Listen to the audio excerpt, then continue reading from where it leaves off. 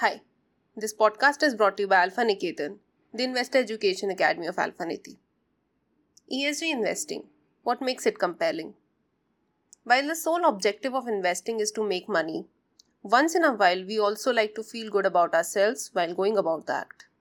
This wave of investing in a socially responsible way has caught on globally in a big manner in these past few years.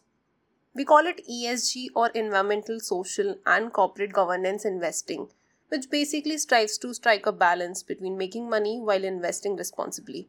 So, how large is this wave?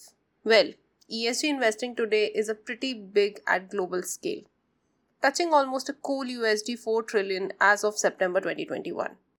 ESG ratings, which are now applied to companies representing around 80% of market capitalization in 2020, have evolved in recent years to incorporate long-term financial risks and opportunities in investment decision-making processes. So what's happening closer to home in India? Well, no surprises there. There has been a steady rise in the interest levels in our markets as well, especially amongst millennials and Gen Z since the pandemic. They looked up responsible investment avenues as a way to battle enormous disruption caused in our history. So today, about 12 mutual funds manage to about $1.5 billion in equity assets, which is on a clear J-curve path. More levers are being introduced to push this bandwagon. The Indian government recently announced the creation of green bonds to boost further investing in ESG compliant companies. In fact, ahead of the mother of all IPOs to hit the Indian market since our independence in 1947, the Life Insurance Corporation of India is likely to seek ESG certification before lightening up the Indian bosses. The Securities and Exchange Board of India, the stock market regulator, has put out a discussion paper on creating a new category of intermediaries called ESG rating providers. That is on the lines of credit rating agencies that give ratings to any form of debt paper. All of that highlights the importance of the ESG compliance of listed companies.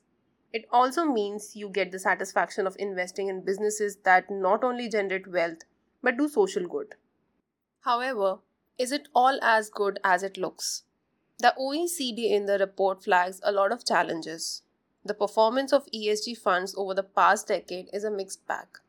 Integration of ESG factors has a range of impacts in the financial performance of companies. That ranges from overperformance and underperformance relative to market returns. There's an improved sentiment due to enhanced governance and better risk management. However, a growing number of studies point to the underperformance of ESG titled indices and portfolios compared to neutral market portfolios. The mixed bag performance is attributed to the multiple ESG reporting and rating approaches. The OECD report finds that the ESG reporting is not sufficient by businesses.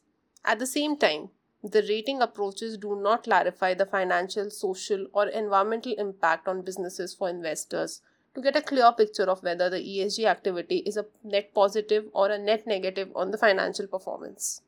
These concerns matter because investors in rich countries with high incomes are constantly looking to make ESG a priority investment. The growing interest in India means regulators need to learn from experiences in rich countries.